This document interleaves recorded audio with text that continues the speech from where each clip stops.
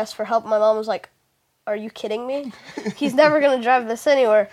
And I got hooked on it. And since then, it's just been like my passion, and my dreams to be the youngest winner in the Indy 500.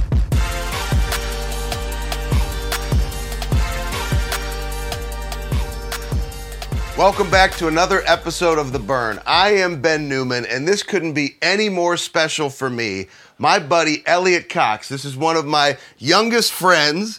This is also, believe it or not, you guys are going to hear an amazing story. I don't even know if I can call you a client, but one of my youngest clients, somebody who's embraced mental toughness in his life, an absolutely incredible story on the racing track and off the racing track. So a lot of times, I don't necessarily do a lot when it comes to bio, but to be as impressive as you are at 12 years old, I have to share some things. So Sarah Fisher Hartman Racing just signed Elliot as the youngest professional race car driver in the country, arguably one of the youngest professional athletes in the country, which really falls in line with your dream, which you told me years ago when we shared the stage in Indianapolis at one of our events, that he wants to be the youngest to ever win the Indy 500. Now, in addition to that, if that's not enough, you've had the Indiana State House of Representatives honor you. You've had the Senate honor you for Indiana.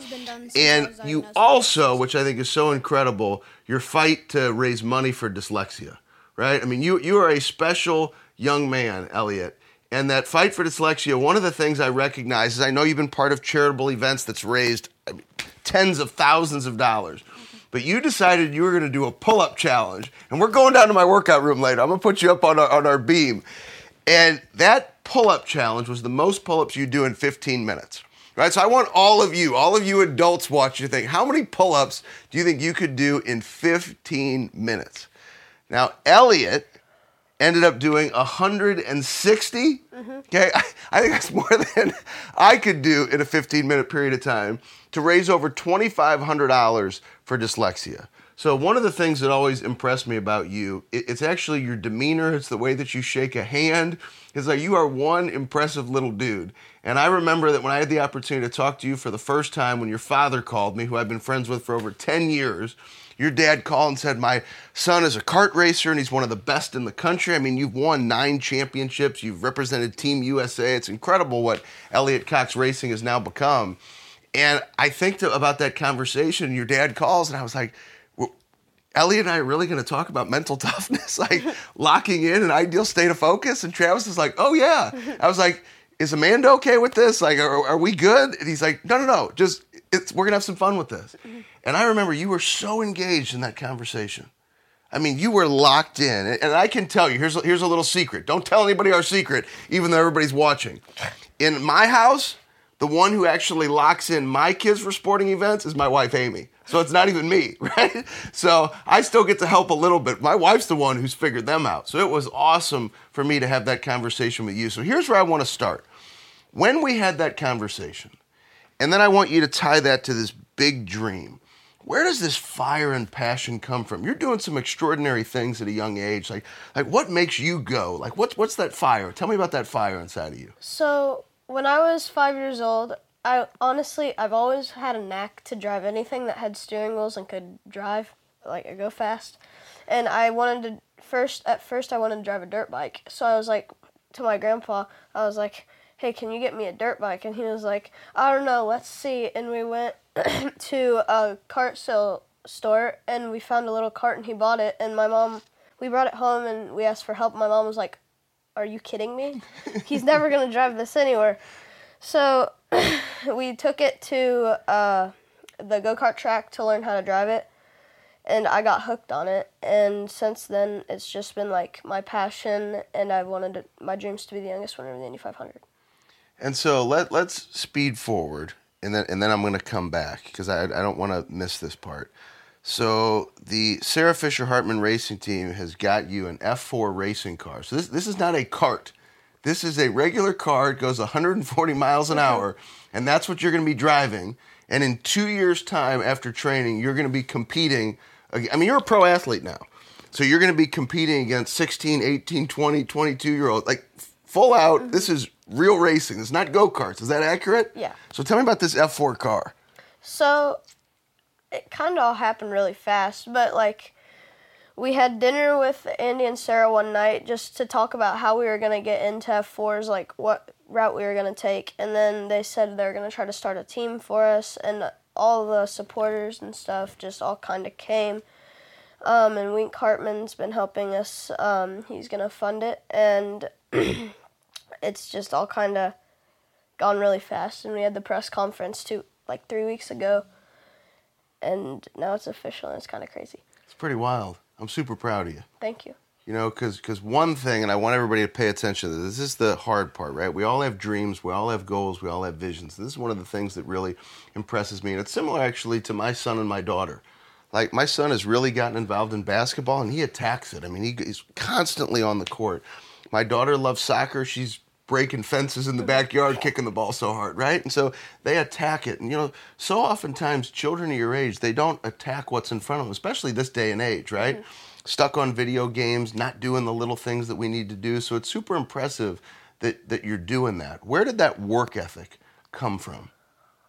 I honestly think it came from my dad. He's always been telling me to dream big and work hard, and you can do what you think about, from your books too. You just said that because you're with me right now. No. And it's just that, I don't know, the passion has just fueled me, and I want to work hard. I go to a personal trainer 3 days a week for an hour, and I swim 6 hours a week for my club swim team, and just to stay fit, and it's just taken me so far. And then you've also, and these are the things like when you think of your goals and your dreams, right? Here's Elliot attacking all facets of it, from the stuff you do off the track to raising money for dyslexia to school that you still have to go to, that you're an honor roll student in, right? So all of these things, just attacking all of it. And sometimes as adults, you know what happens to us? We make all these excuses why we can't do it. Mm-hmm. And I always talk about the unrequired. It's all the little things that if you really want to perform at a high level, you're willing to do. And you're really attacking all those things that are unrequired. Most people just do the basics. And I know another thing that's unrequired, which I think is so unique about your training, is the visual training that you do. Tell me a little bit about that. So I work with Aries Elite Sports Vision and Dr. LaPlaca. They help me with my reaction time, so I don't drive into crashes just because. And my dynamic vision, so I can see where people are, my multiple object tracking, so I can tell, like, if we're going 3 wide, I can tell where everybody's at and how it's gonna go, like, turn out. And it's helped me a lot because, like, before I started with him, I would just drive into random crashes and be like, I had nowhere to go, when I clearly had a route over there that I just didn't see. Incredible. So in all of the answers so far, you've mentioned your parents, you've mentioned, right, finding that passion with Grandpa, you've mentioned a strength coach, mm-hmm. You've mentioned the doctor that's helping you on the visual side. I think you're realizing at an early age that even though you're one man in that car, right, I'm going to call you a man, a little man, you're one man in that car, that it takes a team to really accomplish a lot in life. So tell me about the importance of team and just the love and the support that you've been getting. What does that mean to you? It means so much because if you have a great team surrounding you and people helping you and that are on your side, you can go so much further than if you think it's all about you and you can do it all by yourself. Then you're gonna, like, it's gonna be all overwhelming, and you just need all those people to help you, and it'll just take you so much further. That's awesome. It's very cool. Now let's talk about something. So that first phone call we ever had. Mm-hmm. So we talk about your emotional trigger, which I had shared with your dad. I said, this is, it's kind of a complex strategy, and it's a 5-point strategy. And those of you that have the mental toughness playbook, it's actually in there now. And I got to make sure I get you a new copy of the playbook since we just added it. And so in there, it goes through this 5-step strategy to lock an athlete or a business professional in that ideal state of focus. And I read, I couldn't help, down at the bottom of your bio now, it talks about the importance of visualization before a race. Mm-hmm. So tell me about what you think about it, because I was super proud. I'm not going to lie to you. I was smiling ear to ear reading that's helped you out so much. So tell me how important it is for you to see and to visualize that race before it actually happens. So it just helps me. I always when I'm in my helmet sitting before we go out on the track, I always visualize how I think it's gonna happen, how I know it's gonna happen, and you just think about it continually. Think about the best feeling I've had on the track, like winning the biggest race, and I just feel that, and that's how I'm gonna feel it later on in the race, and then I just think about all that, and then it just kind of all goes out and happens. That's awesome. So you've won a lot of races, over 100 races. You've won 9 championships, 1 national championship. You've competed and you've raced for the United States. Now you're one of the youngest professional athletes in the country. I'm going to do a little visualization for you. Here's what I thought about. One of the main things I wanted to ask you. Mm-hmm. You are going to raise a lot of money for dyslexia. Mm-hmm. You are going to raise millions. Like what you've already done is only scratching the surface of what God is going to give you the platform to do because of how you embrace and you show up every single day. And I think you can handle that. Thank you. Okay? I think you're going to raise millions upon millions upon millions upon millions of dollars. So tell us about dyslexia and how you overcome that challenge in your life and how much it means to you to really have become a voice at such a young age for dyslexia. So I got diagnosed with dyslexia when I was 6 years old, and my dad has it too. He noticed that I was having some of the same issues that he had when he was my age. So I got diagnosed. I got to meet Justin Wilson, who was dyslexic, and he was an IndyCar driver. He sat down with me and told me that people are going to call me stupid and dumb, but not to let that get to me and just continue powering through it. And when he died in a crash, I wanted to carry on his legacy, and that's how I thought I would do it. I was going to start a charity. And since I've started it, I raised over $78,000 for dyslexia. It's incredible. Tell us the name of the charity so everybody can look it up. Driving for Dyslexia. And we'll make sure that we get information out in the caption, the Driving for Dyslexia, and just ways for everybody to stay connected with you. But here's one final question I have for you, and then I'm going to tell you something that I wanted to tell you for a long time. Okay. So if you could say anything to everybody watching, adults and kids, who maybe, I like to say, people protect themselves with their dreams rather than chasing them. And you said your dad really inspired you at a young age to just go for it. Mm-hmm. Okay. So what would you say to those individuals who right now, maybe they're holding back, they're not going all in, they're protecting themselves, they're not thinking big enough?